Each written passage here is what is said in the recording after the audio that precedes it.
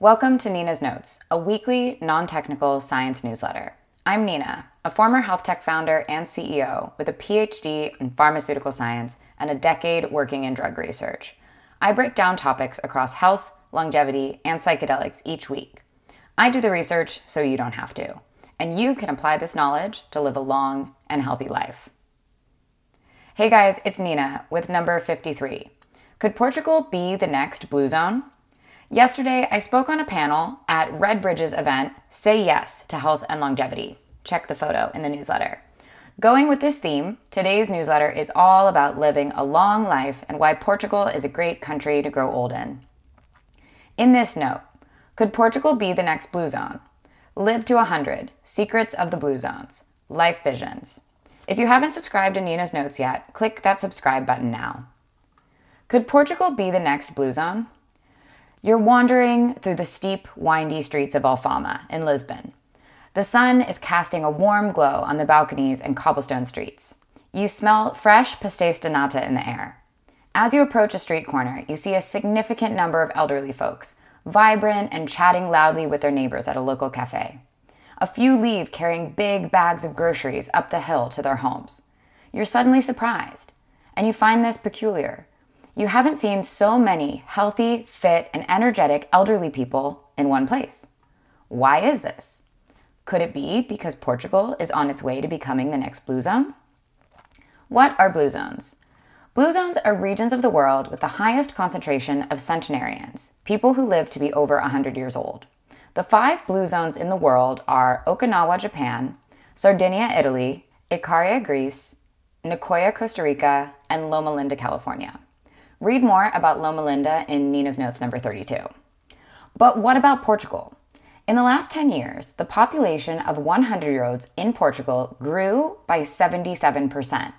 Portugal has a total population of roughly 10 million people, with nearly 3,000 of them over the age of 100. In comparison, Costa Rica, a declared blue zone, is home to around 800 people whose ages range between 100 and 116 years old, with a total population of about 5 million. Those numbers make it sound like Portugal is on its way to becoming a blue zone. How can you transform a community into a blue zone? Studies of blue zones have found that it's not just about genetics or a specific diet, but a blend of factors, 12 in fact. These 12 factors are common between the 5 blue zones, and we can integrate them into our lives no matter where we are in the world. They can even be integrated into a community to raise the life expectancy of the entire population. The 4 core themes that emerged were strong community ties, connection, regular physical activity, move naturally, a plant-based diet, eat wisely, and a sense of purpose, outlook on life. Connection. In the blue zones, people form genuine connections with the members of their community. Whether that connection is with family, a partner, or a social circle in the community, investing in these friendships and relationships is crucial to longevity. I think the most important thing for longevity is to decrease loneliness. We are in a loneliness epidemic. Move naturally. The centenarians of these blue zones are not members of fancy gyms or fitness apps. They stay fit by seamlessly weaving physical activity into their lives and keep active every day with minimal effort. Instead of driving everywhere, they're walking. They're taking the stairs. They also do many things by hand, like chopping wood or keeping up with hobbies that require them to use their hands. Many centenarians have taken to gardening and grow their own vegetables as well. Positive outlook. Maintaining a state of calm, having lower stress, and finding purpose in one's life were consistent findings across the centenarians studied in the 5 blue zones. Instead of sitting in front of a screen at the end of the day to decompress, many choose to unwind by socializing, dancing, and even drinking together. Many also belong to faith-based communities and devote time to their beliefs and congregations. Eating wisely. People living in blue zones tend to eat a plant-based diet, and surprisingly, they also drink 1 or 2 glasses of wine per day while socializing. They eat in moderation, eat slowly, and respond to their body's cues when they are full and are not consistently overeating. Why is Portugal uniquely positioned to be the next blue zone? Portugal's Mediterranean climate, emphasis on community, and diet rich in fresh fish, vegetables, and olive oil already has many of the blue zone factors in play. The Portuguese lifestyle, with its slower pace, emphasis on family, and love for the outdoors, perfectly aligns with the Blue Zone ethos. Potential blue cities in Portugal. While Portugal is beautiful from north to south, certain communities stand out as potential blue cities. Cities like Porto, with its active waterfront and tight-knit neighborhoods, or Faro, with its fresh seafood and sun-soaked streets, immediately come to mind. But one city in particular captured my attention, Cascais. The Cascais experiment. I spent some time in Cascais trying to better understand its potential for becoming a blue zone. With its stunning beaches, historic sites, and active community life, it seemed like a perfect candidate. I walked along the city, observing and interacting with locals, and came upon the finish of a race. It was the Cascais Swimming Challenge, an open water swimming challenge with distances up to 20 kilometers and several competitors in their 60s. I even found a park with live fado music and several people simply dancing in the sunshine. Its proximity to the sea ensures a diet rich in fresh seafood, and the city's layout encourages walking as the preferred method of transportation. Cascais' vibrant community events ensure that residents are always engaged, both physically and mentally. All these elements combined point towards Cascais being on the right track to officially becoming a blue zone. The expat boom.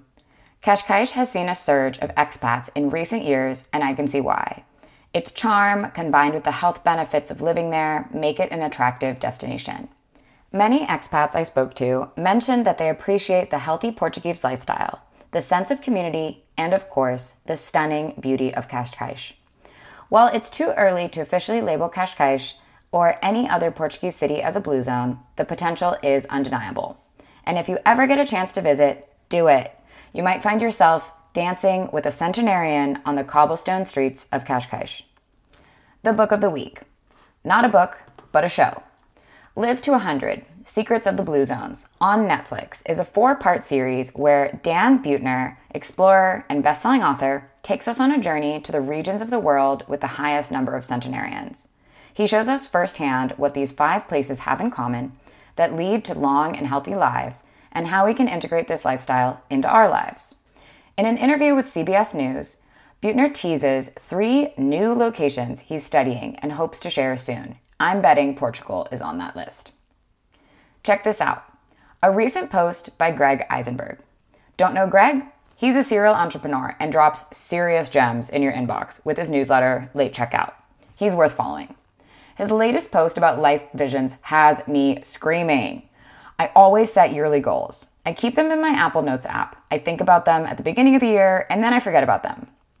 When I go to set goals for next year, I review the previous year's goals, and even though I wasn't actively reviewing them each month, somehow, by some miracle, I achieve more than 90% of the things on the list.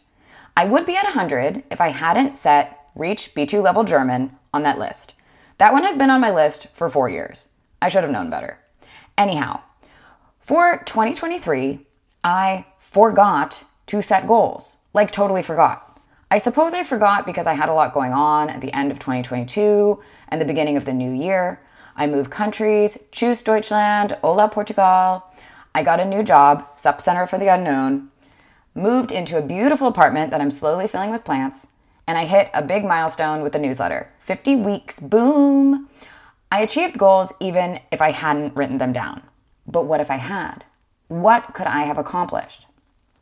I was inspired by Greg's Life Visions post because I truly believe in the power of manifestation, and I think taking even a few seconds to think about what you want in life and writing it down puts you on a path to achieving those goals. Many of you don't know, but my favorite hobby, aside from writing, is pottery. I recently told a friend, in 50 years, I see myself still doing ceramics and having my own ceramic studio. I'll be 85 years old and I'll still be really strong because of lifting these 5-kilogram bags of clay and just working with the clay. I will have ceramics in galleries across the world. I can see it in my mind's eye, and I'm writing it down now to put it out there into the world. My friend replied, Nina, that's incredible. Most people can't see themselves doing anything at 85 years old. I leave you with this. Close your eyes. Where do you see yourself in a year, 5 years, 10, 20, 50, 70 years? Now, write that shit down. Thanks for reading Nina's Notes number 53. If you like this newsletter, click the share button and send it to a friend.